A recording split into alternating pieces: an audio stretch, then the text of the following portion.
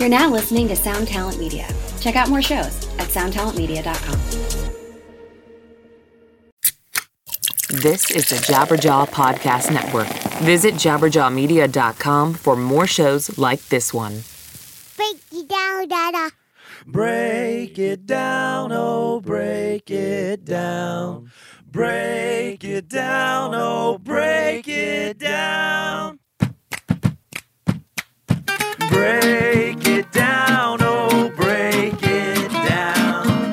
Break it down, oh, break it down.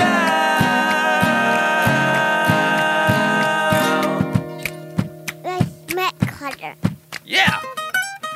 All right, welcome to the show, everybody.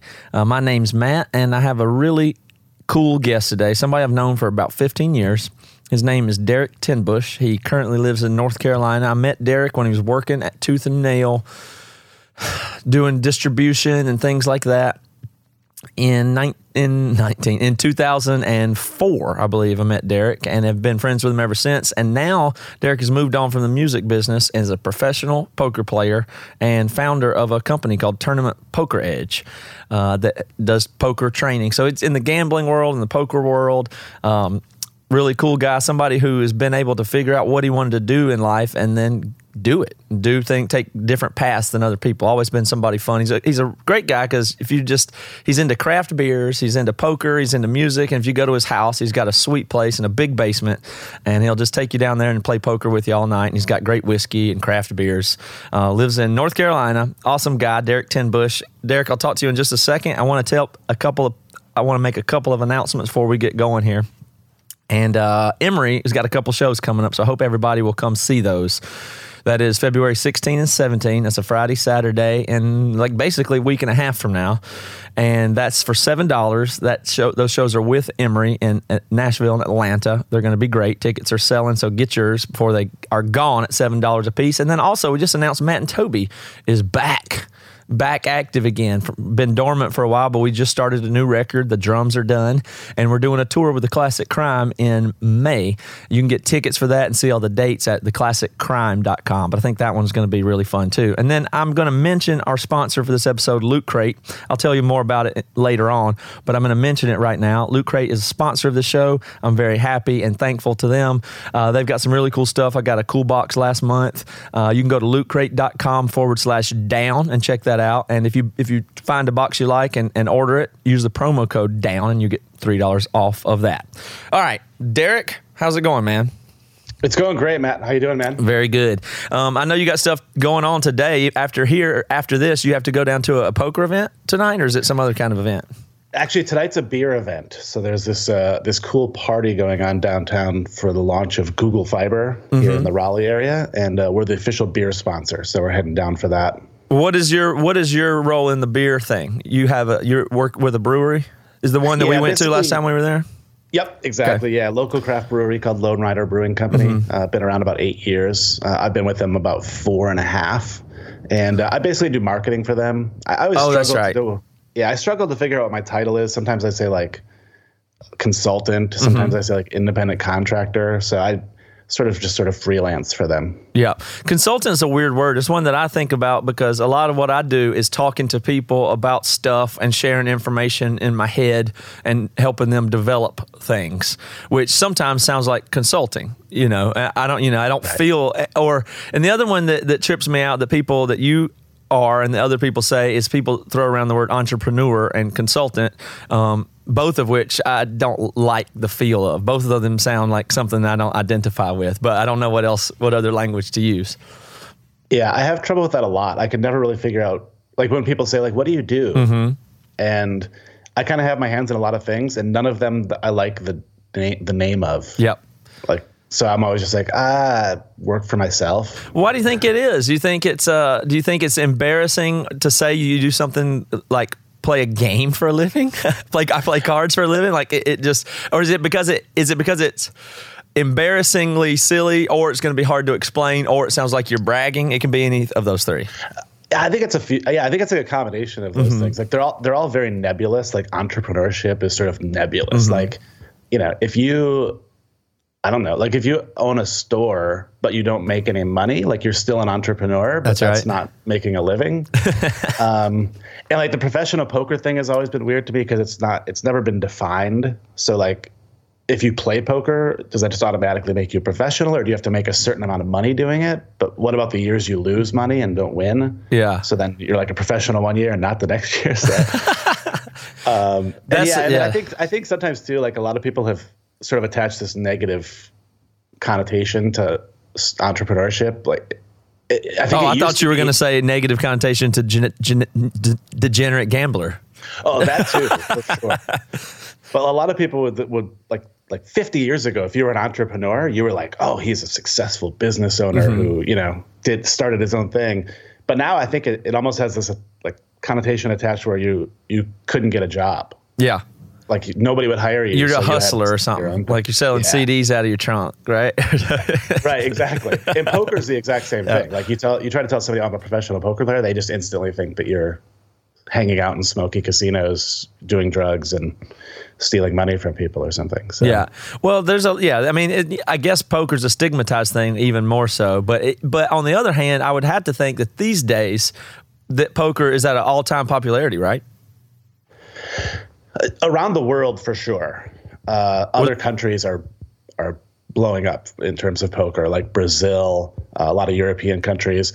America's kind of a weird place right now in a lot of ways, but for poker as well, because the government effectively shut down online poker like 6 years ago or so.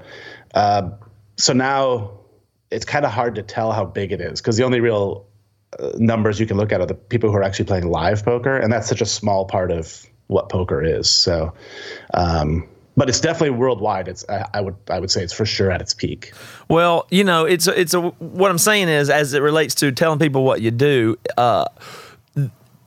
way more people since it's been on, I guess, ESPN, or I don't know when the boom was, but there was a boom. It might have been 10 years ago when poker became widespread and everybody was playing Hold'em. Because when I grew up, my dad went to poker night on Wednesday night. He'd go out and drink with his friends at somebody's basement. One thing fun that he would do, he played golf on Sunday and poker night on Wednesday, which actually at this point in my life, I wish I had both of those things. I don't. I get to do a lot of other fun stuff. But he would go on poker night Wednesdays, and they would play. I'd been to it before. He'd show me sometimes when I was a kid what they would do, but they were just playing what I would call more old school poker games where they would call it out and they play 7-card stud or 5-card draw, or they would name the game and name what was wild and do whatever, like normal, but it wasn't tournament poker either. It was just you play hands for money or chips and then you cash out when it's done. I don't know what you call that. But at some point there was just this explosion where everything was Hold'em and everybody knew what it was and how to play it. And if somebody said you want to play poker, they meant we'll do a tournament, we'll do the blinds, we'll get the chips. Everybody knew what we were talking about. What sparked that? How did that get to that place? Am I assessing the history correctly? Oh, yeah. Okay. You nailed it exactly. So everybody in the poker world calls that the moneymaker boom, which is the year that a guy named Chris Moneymaker, who was an accountant from Tennessee, won the World Series of Poker main event on ESPN. And that was sort of before that, it had always been professional poker players that won. He was this kind of a kid at the point. I think he was maybe like 28 or 30 or something. And he beat all the pros. And his last name was Moneymaker, so it couldn't be more perfect. So then the whole world just went, oh, wait. I can do that. Yeah, if an accountant from Tennessee could win the main event, then certainly I can do it. I like to play poker. I'm good at poker. And then it was just massive growth from there. And then it was in the mainstream where people like accountants were doing it, not sleazy people that lived in Vegas or loan shark involved. It wasn't underground as much from that point on. Right. Did you say what year that was? That would have been neighborhood. It had to be like 2005 or something. Yeah.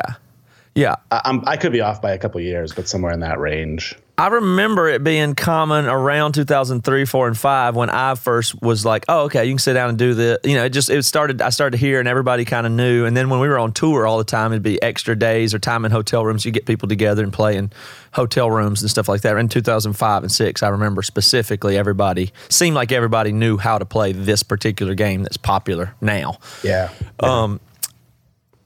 But I don't know how many people are good at it or not. That's the weird thing. You never know. Like you sit down and play with somebody and you can't weird things happen when you play one game kind of thing. So I think that's the fun thing about it too, maybe, is that whole thing you're saying, that you can really play with. It's a game that you can play across a lot of skill levels, sometimes on a one-off, and it's not like playing tennis. Like if me and you play poker together, I'll win a lot of hands, and I may win the pot that night. But if you were way better, if you were a professional tennis player and I'm an amateur, I can't win a point.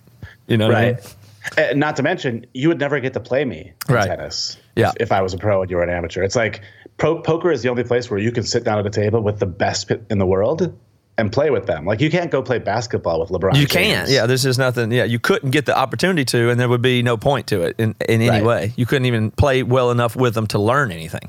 Right. But if I sit down and play poker with you, I learn constantly what you did on that and why you did that. And you may win or you may lose. And typically you get transparency of what I figure out what you were doing. A lot of times, most of the time, I get to see your cards too. Not most of the time. A lot of the time, I get to see your cards as well. So it's really inviting for new people.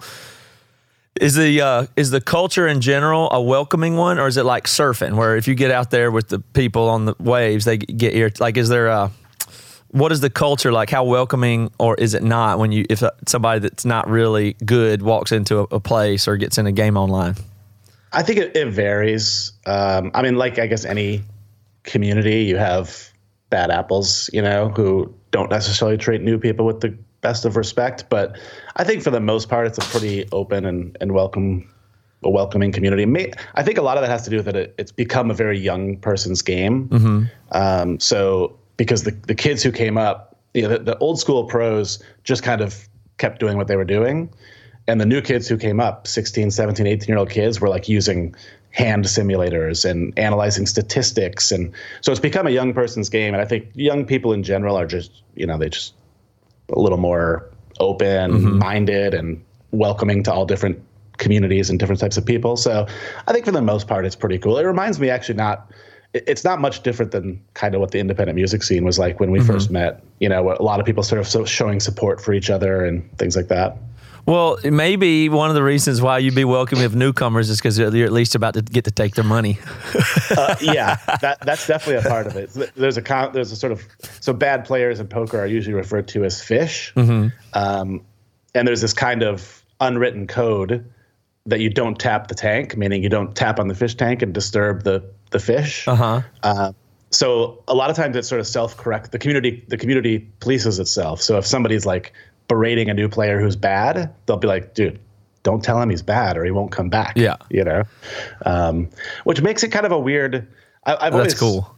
I've always tangled a little bit with the sort of moral and ethical aspects of poker, because it really is a game about finding people who are weaker than you and taking their money. Yes. Okay. Let's stay here for a second. I wrote down the word ethics, but that's exactly what I would be interested to talk about next is, okay, so the whole thing is, like on one hand, you can just look at it, ignore the fact that gambling is illegal or stigmatized or whatever that is, but just the whole, I don't know, I guess that's the thing. Because, any board game you play, it has a nature to it which is just centered around weakness and domination or predatory or do whatever you can at all times. But so now you've attached money to it. So how is it ethical or not ethical? How do you, what's the general reason why it's okay in general to play against somebody and try to win and take their money? I guess at the most simple level, the reason is that person has a choice, right, whether they want to sit down in that game or not. Mm-hmm. But then you could start to make arguments like, does that still make it like okay? Trying to think of a good comparison. So a girl has a choice if she wants to push a guy, but that doesn't mean the guy should push her back. Maybe that's not the best example, but even though like the person is sort of putting themselves in this situation, doesn't necessarily mean that you should take advantage of it. So you'll have people who've drank too much or that have a legitimate gambling problem. Uh-huh. And then you have to sort of make a decision like, well, do I want to take this person's money? Yes. It's like, I know this person has a child and a house to pay for. Is the easier it is to win from them, make it a little bit feel less ethical as it goes? Like if you play somebody that's equally matched, they're good and you win, you obviously feel less bad than somebody who is a fish and you know stuff about them personally, and you know that you'll be able to take their money over time. That makes it harder. Yeah, I think so. And it's probably a little different for me too, because I don't rely exclusively on my income from poker to survive. So I can pass up those edges. I can just say, okay, well, I'm just going to not play with this guy, or I'm not going to play in this tournament or whatever. Won't take their money. But typically, I mean, if I go to the World Series, somebody else will, though, is the next thing you think in your head. If I don't take his money, somebody else is going to. Right. And somebody will happily take mine and not feel bad about it. Yeah, the person who's better than me isn't going to feel guilty when they take my money. So I won't say that it's something that it's never made me go, oh, I should really quit playing poker. Right. But it's definitely something that I think about occasionally. Like, I'll just sort of ponder, like, was that right? I don't know. And I don't know that I'll ever know. Well, for sure, consensual people playing that where nobody's hustling or cheating or really taking advantage of another person, and they want to gamble together. That to me seems like not a problem at all. I don't understand people that would oppose that in a general way. That's along the lines of the fundamentalist thinking that would just say the whole thing is bad for you. It'll take you down a bad road, all that kind of stuff. And I don't agree with that at all. But certainly there would be somewhere where you get into, we can do a raffle at an elementary school, no problem. But on the other hand, loan sharks and people that prey on people on the deepest levels of where gambling is seedy is obviously a bad thing. So it's interesting that there'd be stuff in between that and where it is and where the boundaries would lie, for sure. Right. Yeah, and I think it's a common argument that poker players use when they're arguing for why isn't poker more broadly legalized?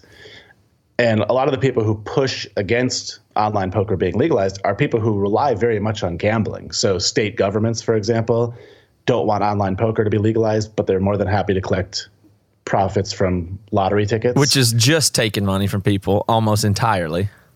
Yeah. That's almost a one-way, voluntary tax is what we call the lottery. Right. Yeah. Like you said, you've played a little bit of poker, and you're probably, you're better than some people, but worse than a lot of people. I would think so. But you have a better chance of entering the World Series of Poker main event and winning than you have of winning I like that parallel. Somebody that's played poker less than 100 times, like me, has a better chance of winning the World Series of Poker than winning the lottery. Should I play with whatever amount of buy-in that way? Wait, what's the buy-in to begin the lowest level of that, by the way? So there's about 60 tournaments that happen at the entire World Series of Poker. It's a series. It's a 2-month-long series. Mm-hmm. The lowest are around $500. Mm-hmm. The highest is actually about $1 million. But the famous one that everybody watches on TV, which is the World Series of Poker main event, is $10,000 to buy in. Interesting. So, by the way, I'm not saying, hey, you all should go join the World Series of Poker main event. No. But I'm also not saying you should spend $10,000 on lottery tickets. Yeah. Well, it's cool to me to see independent stuff work out like this and police itself and regulate and prove, even apart from the government, that it can work and it can work well, and there can be a good, stable community of humans if you let themselves have their own checks and balances and don't push it into. I think that's part of the problem with legalization. And you could use the same for drugs or prostitution or tons of other stuff. If you could just make it legal, it could be regulated, and people aren't, I don't believe, inherently good. And you'll find bad individuals every single place you look. But if you get enough people, you build a structure and a society or a microculture that does take care of itself, because that's the whole history of humanity. Like if we were back to The Walking Dead, everybody's on their own, everything's going to be nasty. And the only difference in that and this is our societal structure is upheld that we've created ourselves. Basically. Right. So the indie music scene takes care of itself. The poker scene, once you get legitimate above board people and let it be something that's legal and can take care of itself and not have to be underground, then it can take care of itself and be a healthy place. And I think it is a lot like the music community. When you say that, it reminds me of sometimes if we play a show, let's say the problem is you get to these things where everything is super specialized or you're divorced from the reality. So a lot of poker, for instance, is online. So they're not real people in a lot of ways. They're just, sets of cards sitting around a screen. And then you've already decided you're a professional poker player. You know, you have all these things that are already the situation, and then it just becomes business at some point. But same with being in a band. We have a booking agent, you have a manager, you have all this stuff, and sometimes you get a guarantee to go play somewhere in South Texas, and the number looks good, and you say, okay. And then you go down there to do it, and then you realize, this is a kid promoter that our booking agent talked into offering us too much of a guarantee. They're not going to sell near enough tickets.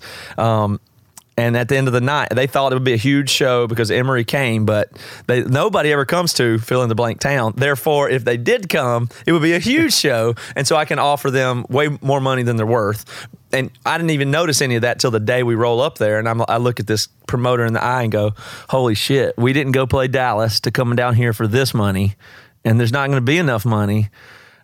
What are we going to do? I mean, I feel bad for this person, but we already budgeted the whole tour, all this stuff. Are we going to take this person's money? Are we going to send them the tour manager with them to the ATM at the end of the night? Because this isn't going to work. So, it's something about just the communication of it and the I'll tell you what it is. That's what's the parallel is the mixture of professional and unprofessional always has bad stuff like that. Because to me, it's just business. It's normal business day. I play, I get paid, whatever. And then you run into an amateur who's in trouble. And you're like, well, if we were all professionals here, this would have been fine. But since we're not, how do you settle it?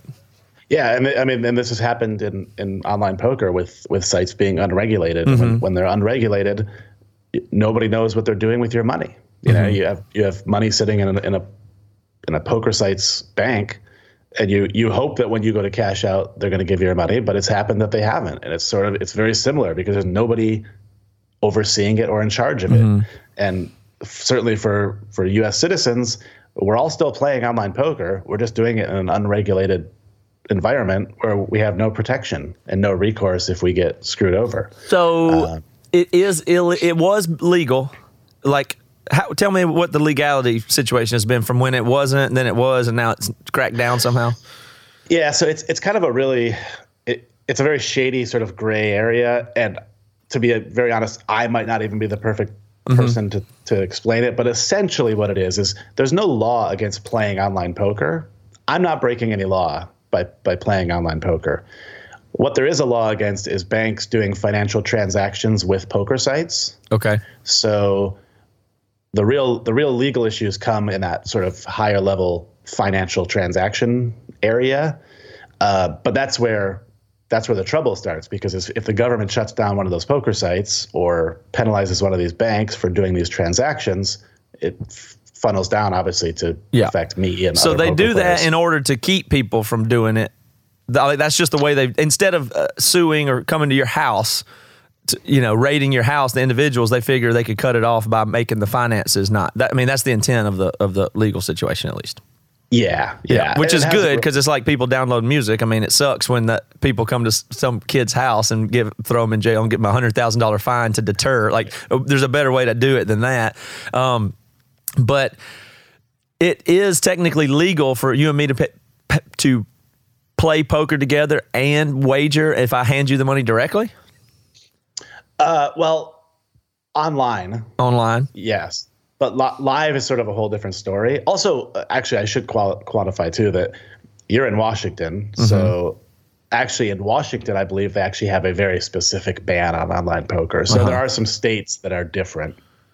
And it's going to be state by state for live poker as well. So like when you guys came to my house and played poker, we were most certainly breaking the law. Sorry. To play poker in the basement for $20 is illegal. Okay. Yeah, but it never really gets. It's not something that ever happened. Well, I shouldn't say never, but it's very rare that they shut down games.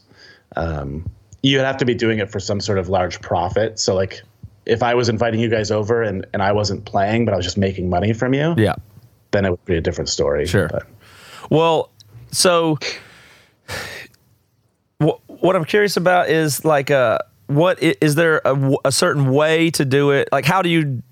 There's an overseas site. I mean, you don't have to name any sites, but if there are sites that people can gamble on, how would you know if it was safe, if your money's safe or not?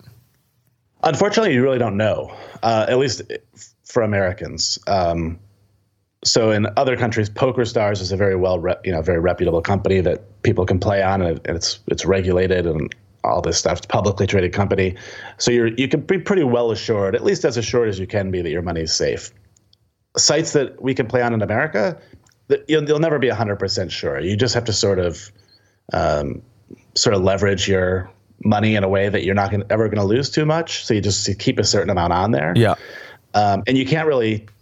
It's not like you could very easily just put money in there from your bank and take money out. So you end up doing sort of like a lot of personal trading of money. Oh, I see. So, you might hand me you hand me a $100 bill. I put $100 in your poker account for you. You play, you win. I give you some money back. But now more than anything, people are using Bitcoin. Mm-hmm. That's sort of become the new currency for online poker. Well, so if you do Bitcoin, you can just play. It's no different than me and you sitting in the basement as far as how we do our money. It doesn't go through a third party. So it leaves the banks out if we go Bitcoin, right? Essentially, yeah. What it really does is it puts the Bitcoin wallet in between the poker site and the bank. Mm-hmm. So the poker site's never doing a transaction directly with it still goes to the banks from the Bitcoin. Yeah. Yeah. So, if that technology goes on and it becomes even more adopted, at some point we will have more of a widely regulated, I guess it's cryptocurrency is what you call that, where the whole thing could be done apart from banking. Don't you think one day we'll be there?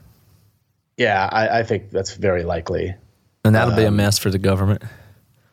Yeah. I mean, they're losing out on millions and millions of tax dollars. But, they sort of get this pressure from certain political parties that don't want to. And when I say parties, I don't mean Republicans or Democrats. I just mean, right.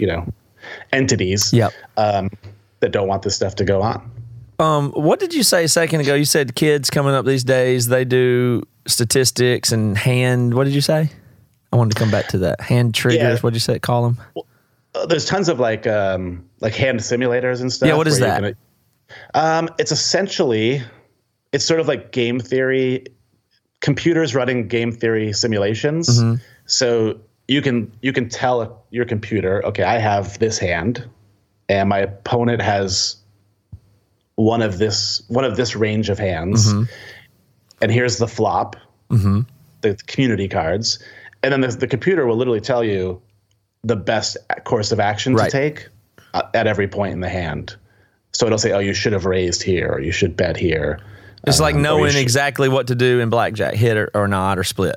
It's like, but it's way more complicated. There's way more percentages, and thus a computer is very valuable. So you could be sitting there with a hand simulator inputting all the stuff, and it's giving you the best statistical move in real time. Is that they're able to do that and keep up with games and be input, No, basically they're not powerful enough to do it that quickly yet. So you would never have time to run all the simulations. So like running one hand simulation might take like 20 or 30 minutes.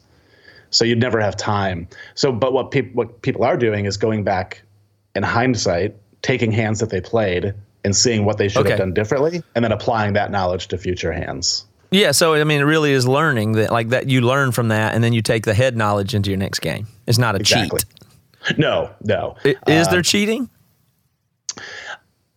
There's almost certainly cheating on some level in some games. So, for example, if let's just say there's a game of 6 players playing poker online, there's going to be times where 2 of those people are talking to each other on Skype. Okay. And saying, oh, I have this, you should fold, or raise and I'll re-raise, and that'll make that guy fold. That stuff certainly happens, but there have been instances, at least pretty well, like a pretty good chance that it's happened, where people have used bots to play poker, similar to what these hand analysis tools do, but not quite as complex. But it's pretty rare. I don't think anybody should not play poker because they're worried about it. No, I'm not trying to make it be scary. I'm just interested in how it works out there and what are the thing. I'm interested in that part of it, like the training and the thinking. And basically, it's just like in sports. I mean, there's going to be performance enhancing drugs and what's illegal, but in the end, whatever new methods people learn to calculate odds and do stuff, that's just going to continually be present and give people the edge. So you're going to have to, as a poker player, I imagine, always keep up with the latest stuff. You can't be the old school poker guy that just goes on his gut anymore. Right. Because everybody's armed at least with statistics. And as they further lean into that and other stuff becomes available, then you just have to keep up, right? Yeah. And I think what you're going to see is you're going to start to see that mentality sort of transfer to other sports and other games, So, I mean, you kind of saw it with baseball, like with the whole Moneyball concept. I think you're eventually going to see it in more in football. There's this whole argument that you should never punt and you should always go for 2 and you should go for an onside kick every single time. And it's all just math-based arguments that are really impossible to refute. Like you can't argue with statistics, but people still punt all the time. Well, but that takes the human fact. That's really interesting. And I heard Malcolm Gladwell talking about underhand free throws. Same way, anybody that shoots under a certain percentage of like 60% or something, those big guys that can't shoot free throws, if they would switch to underhand, they would matter of factly improve and then be playable at the end of games. But they won't because they're embarrassed. It's just too embarrassing to shoot granny style. It's just not worth it to them as people. And football coaches the same way. If you go for an onside kick, you maybe you're going to get it 1 out of 8 times, which is probably pretty close to the odds there, and that means the other 7 times you're going to feel like and be called and look like a clown. But overall, if you take that advantage of another possession per 7, it would help you mathematically speaking. Like you give up X amount of yards 6 times, and then you get it to. I don't know if that's actually what it works out to be, but whether it be to not punt or how to go for it in certain situations, but they don't do it mostly because of either just old school gut attitude that ignores the math, or they're just too embarrassed to do it, or there'd be other ramifications for it, even though they know it's better. Right. They're like basically they're afraid to get fired. Right. If they're the coach. Yeah. I'm sort of amazed that Bill Belichick hasn't done more of this because he's fireproof. Yep. He's never going to get fired. And he has the team to pull it off. Like if he went for it on 4th down, he'd probably make it 20% more than every other team in the NFL. Yeah, I believe that too, yeah. And they would be winning games like 72-10 and stuff. Yes. But I guess it goes back to that like old school, like you were saying, that old school gut thing. Like at the end of the day, he's still like an old school football coach. And when it's 4th and 1 on the opponent's 45, he just punts. It's bizarre. And then keeping on the sports thing there, are you interested in, or do you do any other type of gambling? Like, do you bet on sports at all? I do like very like low level sports betting. So like, I think I have $100 on the Super Bowl. And then I do a little bit of daily fantasy sports. So like FanDuel and DraftKings, but also at a very low level because I'm frankly just not very good at it. But is that still about having is that a different category than playing poker as far as it being a skill thing? Because it's hard to have an edge betting a spread or money line. Yeah, I think betting at the end of the day is like spinning a roulette wheel, or playing a hand of blackjack. Like you might be able to get the smallest edge because you found a little nugget of information that somebody else missed. And I know there's many sports bettors who will argue that there's more skill to it than that.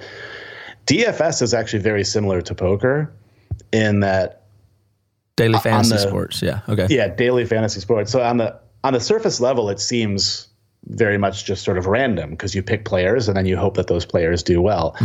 But much like poker, there are daily fantasy sports professionals who are running hugely complex simulations of all these things and realizing that Antonio Brown gets 2 more catches when he plays on turf than when he plays on grass over a 80 game sample, and therefore he's worth just this much more money. He's undervalued in the program. This is what they're looking for. Yeah. Right. Well, that's kind of what all sports betting is. Like, you're not looking at what team is better. You look at which team is overrated. Thus, the spread. You're just trying to get a little half point or point. Disagreement with what the general public thinks the spread is. Right.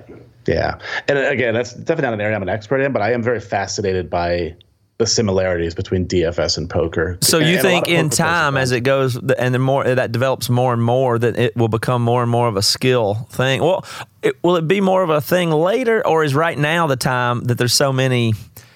I mean, almost everybody playing is completely amateur, so it seems like that'd be a very exploitable place for a professional. In the DFS world? Yeah.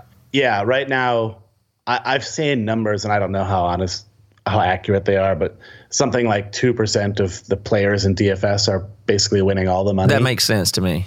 Yeah. Given the fact that most people are just like pulling for whoever they just like having fun with it, but then the people that get the edge are going to get all the money.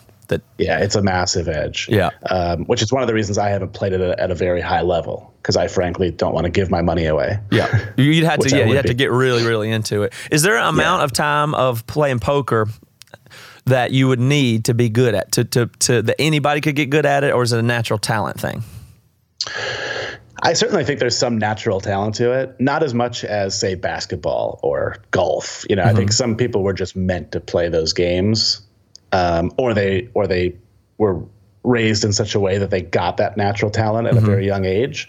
But you can certainly get better at poker much faster now than you could, 50 years ago or 100 years ago. I would hesitate to say how much time it would take. I mean, I would say that it took me, probably for the time I decided to take it seriously, I would say it took me 5 years before I became better than average, or at least enough above the average to actually make real money doing it. And what is the thing above? What is the thing that you can do? So the statistics part, at least, certainly I could learn that in a year of reading books and watching videos, or no? You could probably learn the general statistics.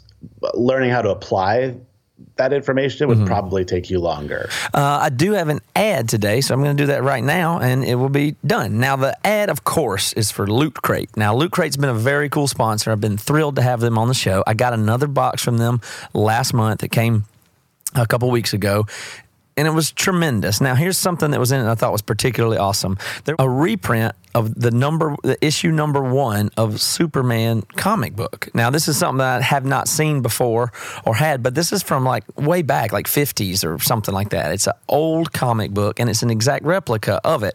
Now, what a cool thing to have sitting around your house. What a conversation piece. What a great thing to put on your coffee table, to put by your toilet, to show people, and just imagine where some of this lore and legend and stuff that makes our pop culture today came from. I thought it was incredible. Also, had some Ninja Turtle stuff in there.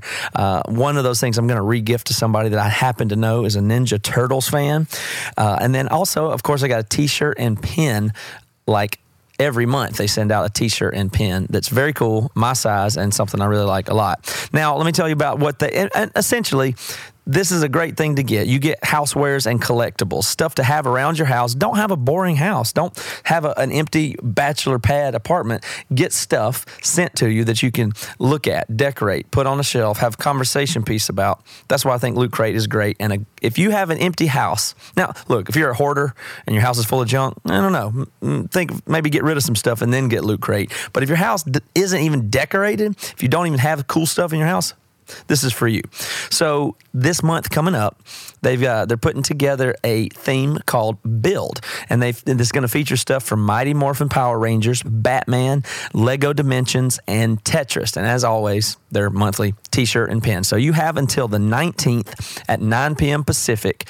That's February 19th at 9 p.m. Pacific to subscribe and receive this month's crate.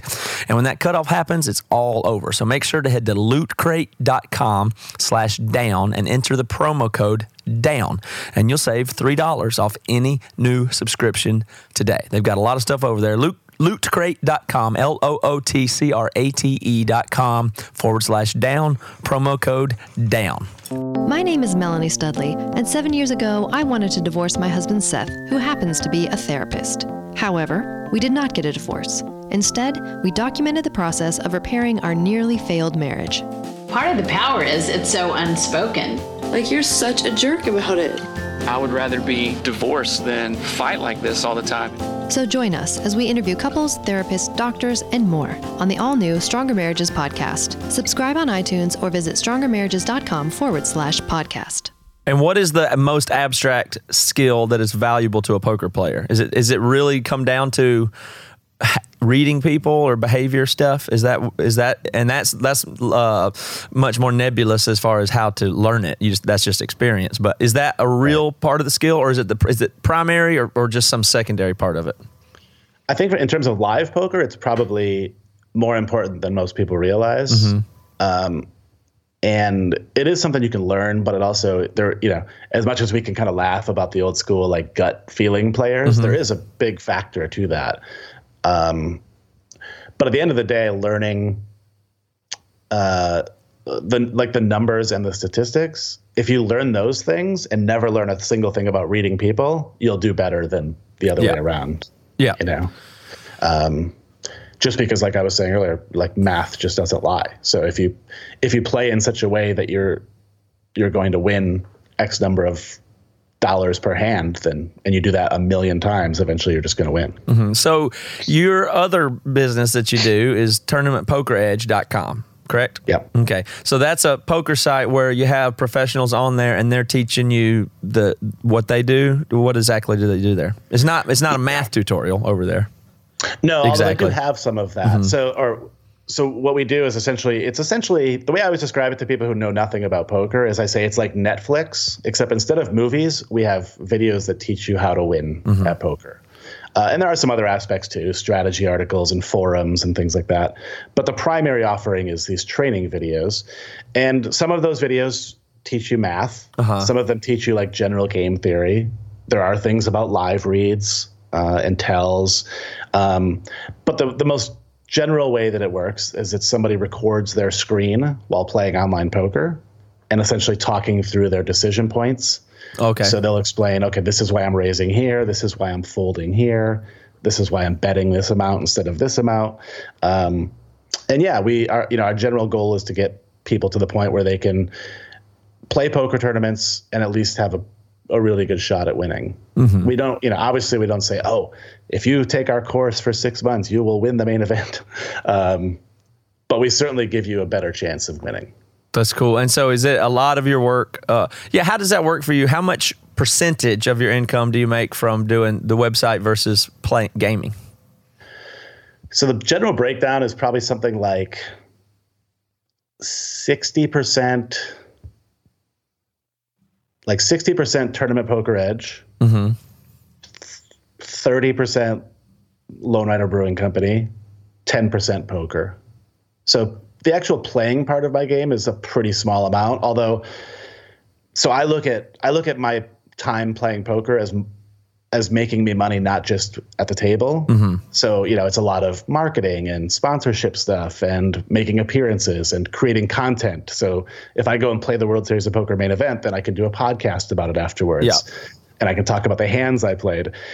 So there could be some sort of like a nebulous area there where I could argue that it actually makes me more than it does because I can use that information. But that's sort of the general breakdown. Could you play poker to make, like, if your website went out of business and you lost the other thing, could you earn a living playing poker but by just upping the amount you play? And like, is the statistic there? Like, if you can make 10% of your income reliably or 20%, couldn't you just triple the amount you spend? Couldn't I loan you $100,000 and then you whatever it would be, and then you would just make multiple, put a zero on your online poker activity? Yeah, that's a very good point. So part of the problem is that by investing more, you're essentially saying you're going to play higher. So instead of playing a $100 tournament, you're going to play a $1,000 tournament. But the players are going to be much better at the $1,000 tournament. But in general, yes, I think that's interesting. Because basically, if you had more time, you could play more low-level poker and earn more. But it's a volume problem, right? Yeah. And that's what I would like. So if you told me tomorrow, okay, you're losing all this other income and you have to make a living from poker, I wouldn't go play bigger tournaments. I would just play way more hours and way more tables simultaneously at the same level. That makes sense. Because if my ROI, if my return on investment in poker is 20%. Then all I have to do is up my volume, and I'll make 20% of more.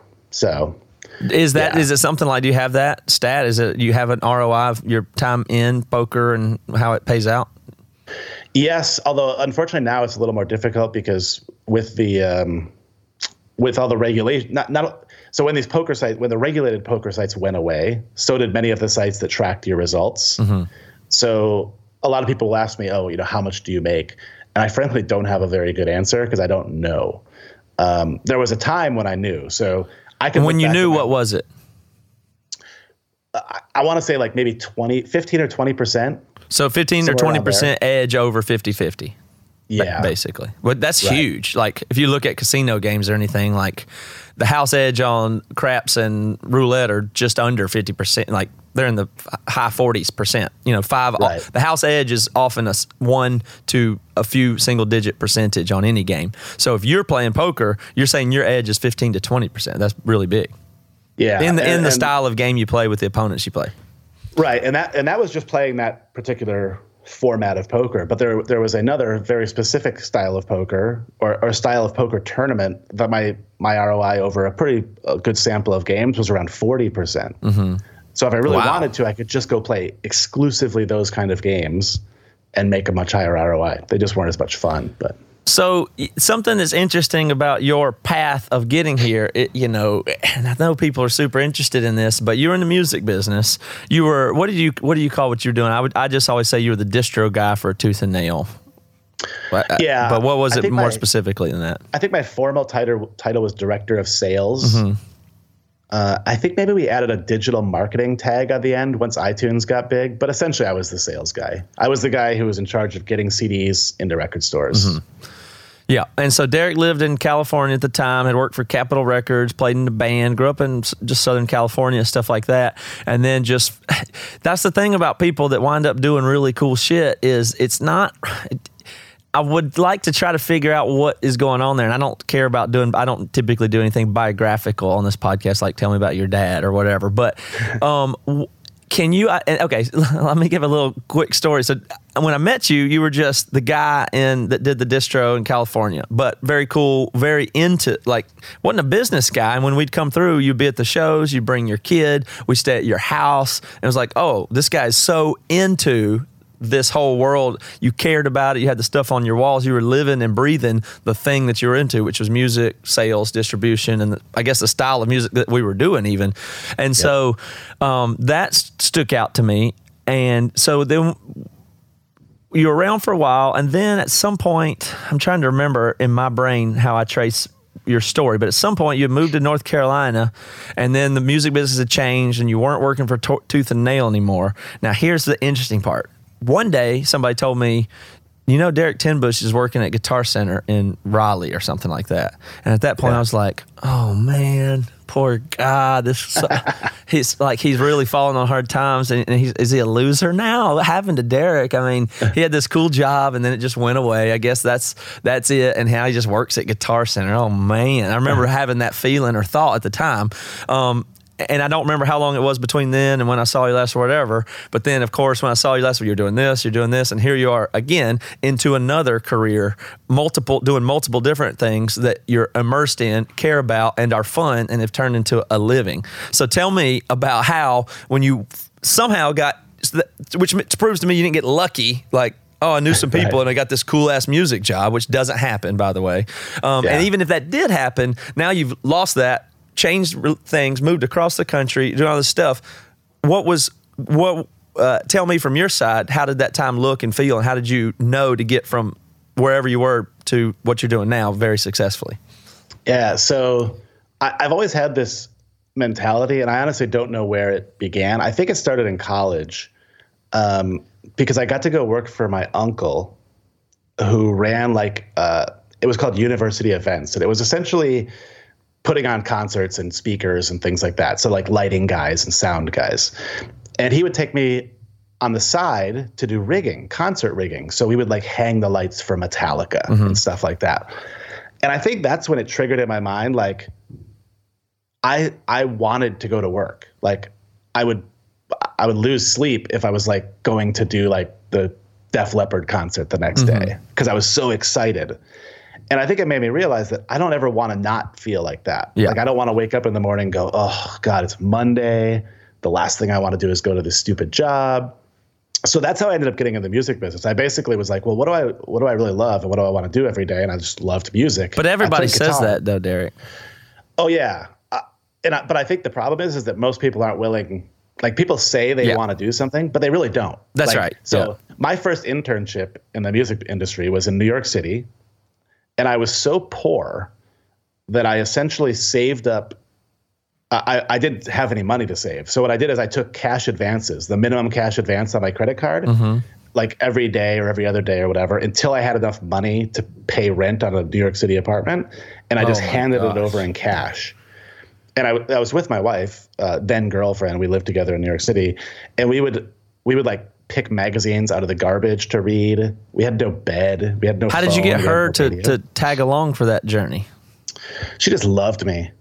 Oh man, she's like, you're so cool. I want to go. No, I think she was kind of excited about it too. You know, we were in college in Michigan, and I think we both wanted to go like explore the world and see cool things. And it probably seemed more fun in advance than it felt once we got there, because we really struggled. Like, we were about as poor as you can be. I mean, we didn't have food to eat and things like that, but it got me experience in the music industry. Well, people say that like it's a hacky thing. Like every successful person goes, one time I had to, whatever. But the point of that is not to say I'm so. It really points less to the fact that you were poor and successful, like in a braggy way, like I've come so far. It's really trying to prove what the thing you're saying there is most people, of course, don't sacrifice for that long.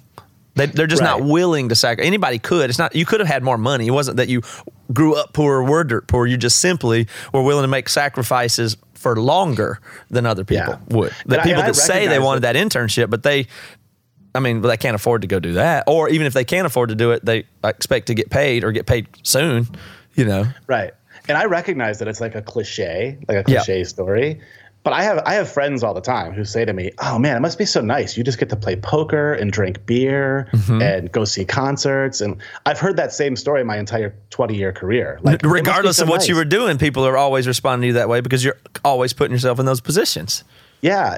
And they were like, I wish I could do that. And I would say, you can. You can. And first of all, you don't. And no, you can. Because I always say about with touring, people that want to be on tour all the time, it can be. I cannot tell you how many people that I know for sure, if they were one of the guys in my band, would have quit. I can almost pinpoint to you, this guy that said he wanted to do that. If he was here for this day, I promise you he would have, all it is if you're willing to sacrifice and do the hard things long enough is the way I look at it.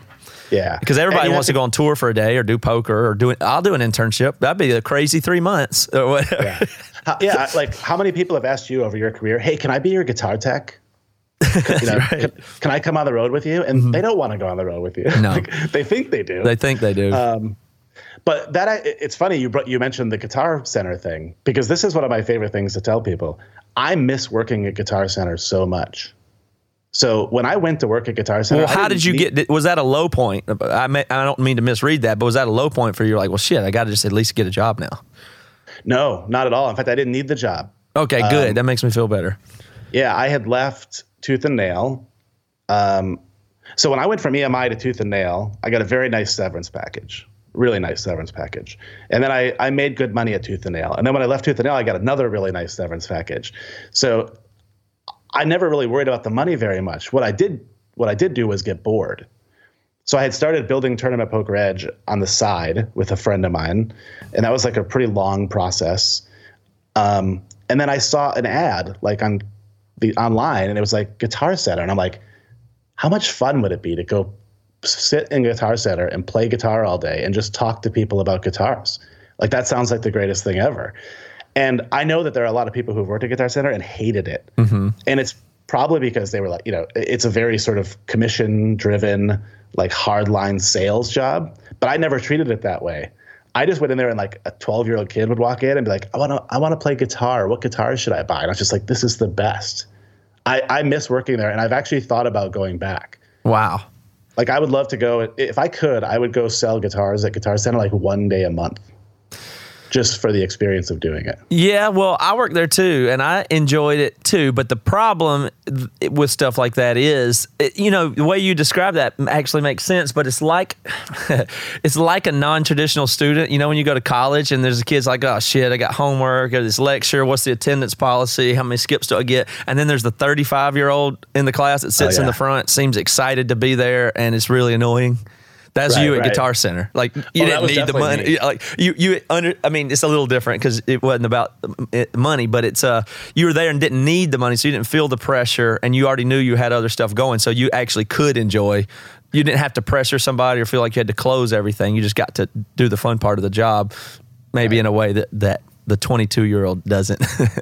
Yeah, and I'm still friendly with some of the people from Guitar Center, and I should ask them, but I have no doubt they were like, who is this old dolt coming here and selling guitars and not caring when he doesn't sell anything, and like not pushing the warranty that you're supposed to sell because I just didn't care if they bought the warranty. I remember when I interviewed for the job, the guy was like, you have a master's degree. Like, why are you, and 15 years of marketing experience, why are you here to sell guitars? And I'm like, guitars are cool. Like, I want to sell guitars. So yeah, I loved it. So I'm sure that there are many other people in my life who were like, wow, Derek's working at Guitar Center. Don't they pay like $7.50 an hour or something? But I would go back in a heartbeat if I had a spare day a month to do it. Well, see, that attitude in itself is what I would like to identify is the thing that translates. And I can't help in a reciprocal conversation to compare it to me, although not in trying to do that. But my favorite thing to do is just wire lights for this room I'm in, or figure out how to paint the wall or cut this table that I do. I mean, it's the little, I got into audio and music in a very similar way. I got into it, and then I had the opportunity to do a stagehand work at Carowinds in Charlotte, North Carolina, where we were doing rigging and helping unload the trucks and just being hands. And I just, all I did was love that and just watch the big front of house rigs and the monitors and how they hooked them up. Everybody else is just pushing the job, like doing what they tell them to get the hourly. And I'm just like, how does that work? What is a 3-way speaker? And then I would get garbage that they had there that they had thrown out, old cables and old monitors and stuff that were broken, and just take them home and fix them. And just, all the mic cables I used to have were mic cables that were discarded that I resoldered and then used them to build a little PA, and then would go do sound for $75 a night and on weekends in college. I mean, that wasn't a business plan or anything. It's just what I wanted to do. And to this day, given the opportunity and taking the pressure off of all the things I do that do earn money, that's all I would like. I mean, that's the most fun, relaxing thing to me. If I could repair, I have a rule now where I don't let myself repair cables. I must throw them out because it's a total waste of my time. I can afford cables, but I like painting and cutting stuff with a jigsaw and wiring cables and designing, just doing little stuff like that. I still like it. And I think if having that mentality is what translates to the next thing and the next thing. But it's weird because that everybody these days wants to do something with meaning and what they like. And I don't know how to, I mean, I don't think there's a how-to on it. And the reality is most people don't really. How do you reconcile that everybody wants a job with meaning, but they're not willing to? I mean, should everybody just be poor or be willing to work for free? Does that really, you can't really give that advice to other people? No. And I mean, obviously it depends a lot on where you are in life and what responsibilities you have and things like that. But I think that a lot of people think too narrow. So they say, well, I really like golf. I love playing golf. That's the thing I love to do. And then you say to them, well, why don't you do that for a living? And they think you're saying, go be Tiger Woods. Mm-hmm. That's right. But you're not. What you're saying is, well, have you thought about starting a golf podcast? Or would you consider like working in a pro shop? Or, start a website that is like the Yelp of golf sites that tells you who the best like coaches are and where the best restaurants are at the golf club, all this different stuff. So they think so narrowly. Like, I liked playing poker, but I don't think I really wanted to be a professional poker player, and I recognized that. But so I thought about it. I'm like, well, what do I like to do? What about poker do I like? And what I really like about it is talking about it. Mm-hmm. I love strategizing, talking hands, telling people bad beat stories. I like watching it on TV. I like all that. I love the whole community of it. So it's like, well, I'll just build my own poker community, and I'll charge people to be a part of it, and I'll make a living doing it. So I think people just need to like open their mind up a little bit, So if you do whatever it is that you want to do in that realm and do it long enough and just make sure you're better at it than other people, eventually you will that's what I believe is opportunity is the thing you're always fighting for, not pay. That's something I do tell people is any success you have, anything you do, the way that you get paid for it is your now future opportunity. So if you start a golf podcast, eventually it might be big, and don't worry about if you get ads on your daggum podcast or anything, just being respected enough that then you can talk to the people that you simply want to talk to. And then you get to learn from them, and then you have the opportunity maybe to go watch them, and then you have the opportunity to talk to somebody they know, and then you make friends with that guy's manager who in the sports world. Who knows where it goes? But what you continually have from hard work is new opportunity, not pay. Pay, right. I mean, is something. I mean, money is something you can always leverage for more opportunities. The way to look at it. Sure. Yeah. Yeah. And you can leverage the opportunities for more money. Yeah. And then it's just like a continuing cycle. Yeah. I mean, like certain things. At some point, certain things have to sort of fall into place. You know, like you can do all the hustling and the dreaming and the building and stuff, but at some point, like little things have to happen. But you have to put yourselves in a position for that to happen. Yeah. So like when I started Tournament Poker Edge, it was me and my co-founder Diego, and both of us were recreational poker players. But he has a business background. I have a marketing background, so we could build the website, the technical aspects of it. I could promote it. I could do all this stuff. But if we hadn't happened to have stumbled upon a guy named Casey Jarzabek, who is one of the greatest online poker players of all time, and he came on as a partner and started doing videos, like if that didn't happen, Tournament Poker Edge wouldn't be as big as it is. Well, you'd be somewhere, or you may have done something else. But yeah, I see that. I mean, for sure, luck's a part of it. And I don't believe there's destiny, like, oh, I will succeed no matter what. That's not true either. But the right mentality over time, much like poker, gives you the odds that you will pivot at some point and find that, you know, if you just have an entrepreneurial edge of 15%, then and you keep at it and make good decisions over time, that will pay off. You don't know what it'll be or what your opportunities will be. Here's a perfect example to bring it full circle. So when I went from EMI to Tooth and Nail Records, I had to fly to Seattle to fill out paperwork and, you know, meet the staff and all that kind of stuff. And while I was there, Brandon, my boss at Tooth and Nail, was like, oh yeah, there's this band coming in to audition today for a record deal. They drove across the country from South Carolina, and they're going to play in the basement for us. And I was like, okay, I guess that sounds cool. And that band was Emery. Yeah. So if you had stayed in South Carolina and stopped playing, you might have gotten big. You might have gotten bigger. I don't know. Yep, like maybe you got a different manager. Kind of know, but yeah, you kind of know, but who knows, right? Like that was for sure. That was a calculation to increase our odds of stuff happening, and it for sure did increase the possible future opportunities. Move to Seattle, get out of Greer. Yes. Right. Yeah. So, like, you know, there's a lot of people who want to do a lot of things, but are they going to pack up in a van and drive across the country and work at Guitar? I assume you worked at Guitar Center in Seattle, right? So you had to go across the country, take a job you didn't really love, do all these things to build that. So, like, but that didn't guarantee success either. No. It's not like, oh, well, we're going to move to Seattle and therefore we'll get a record deal with Tooth and Nail and we're going to be famous. It'll be perfect.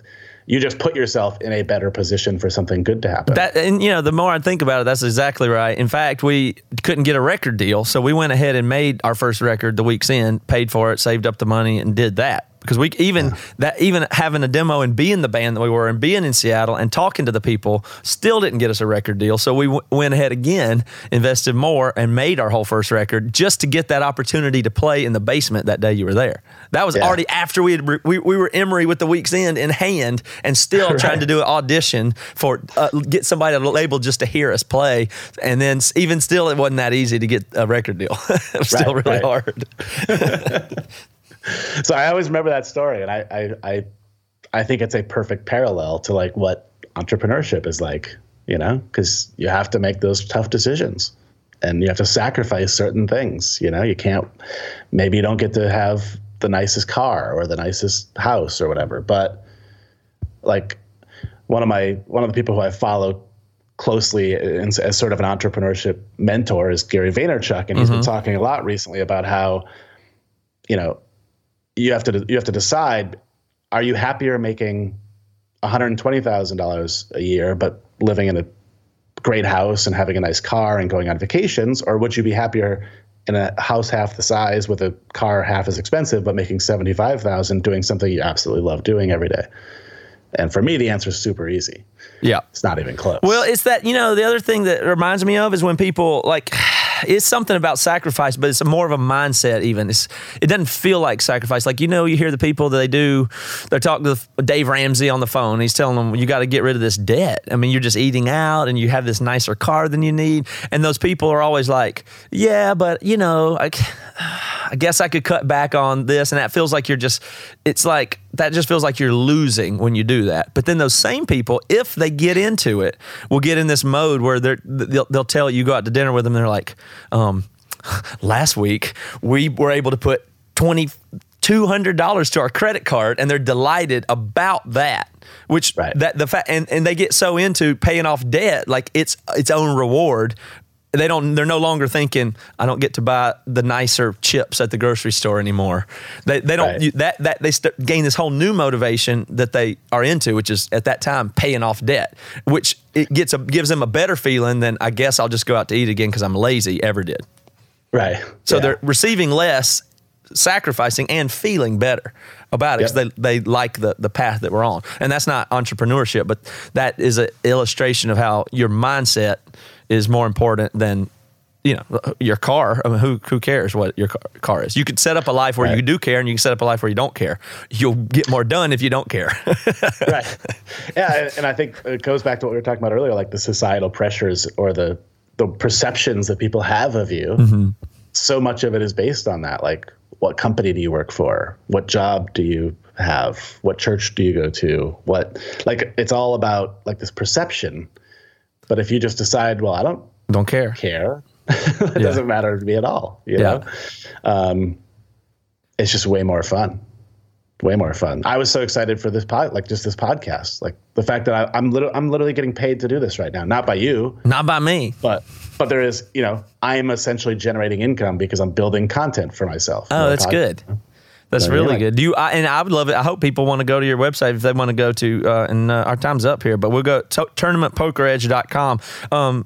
Do you have we'll take this out if you don't, but do you have a promo code? Is there anything that we could do to send people there directly and measure it for you? Yeah, this absolutely. Is not an ad podcast, but I wouldn't mind. I'd be interested to know if you have a landing page or a promo code if anybody wanted to go check it out. Yeah, so if people want to check it out, if they just use the coupon code GREENCHIP, all one word, GREENCHIP, that'll get them $10 off their first month. Cool. Well, let's try that. I don't know if anybody out there's poker people or not. I have no idea. But it's all good. I would love it if you reported back and said that you had a dozen people tried it out because of the podcast with the promo code GREENCHIP. Yep. At tournamentpokeredge.com. Okay. Well, Derek, this is very easy. Hey, this is Chris Swinney, formerly of the Ataris and currently host of That One Time on Tour, part of the Sound Talent Media Podcast Network. Have you ever wondered what it's really like on the road? The highs can be euphoric, but the lows can be crushing. Join me every week as I chat with industry pros about what it's like living out their wildest dream and, in some cases, their worst nightmare. Past guests of the show include members of NoFX, Pennywise, Bad Religion, and more. Listen and subscribe at soundtalentmedia.com.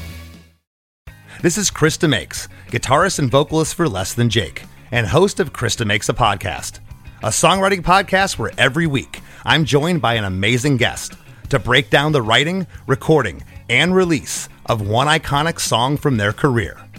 In our giant evergreen back catalog of episodes, we've had rock legends such as Dee Snider and Huey Lewis, punk rock favorites like Mark Hoppus, Fat Mike, and Brett Gurewitz, and up-and-coming artists of today such as Liz Stokes of the Beths and Genesis Owusu. We've had guests from all genres and styles of music, and I guarantee that if you peruse our back catalog, you'll see several episodes that'll make you say, man, I gotta hear that.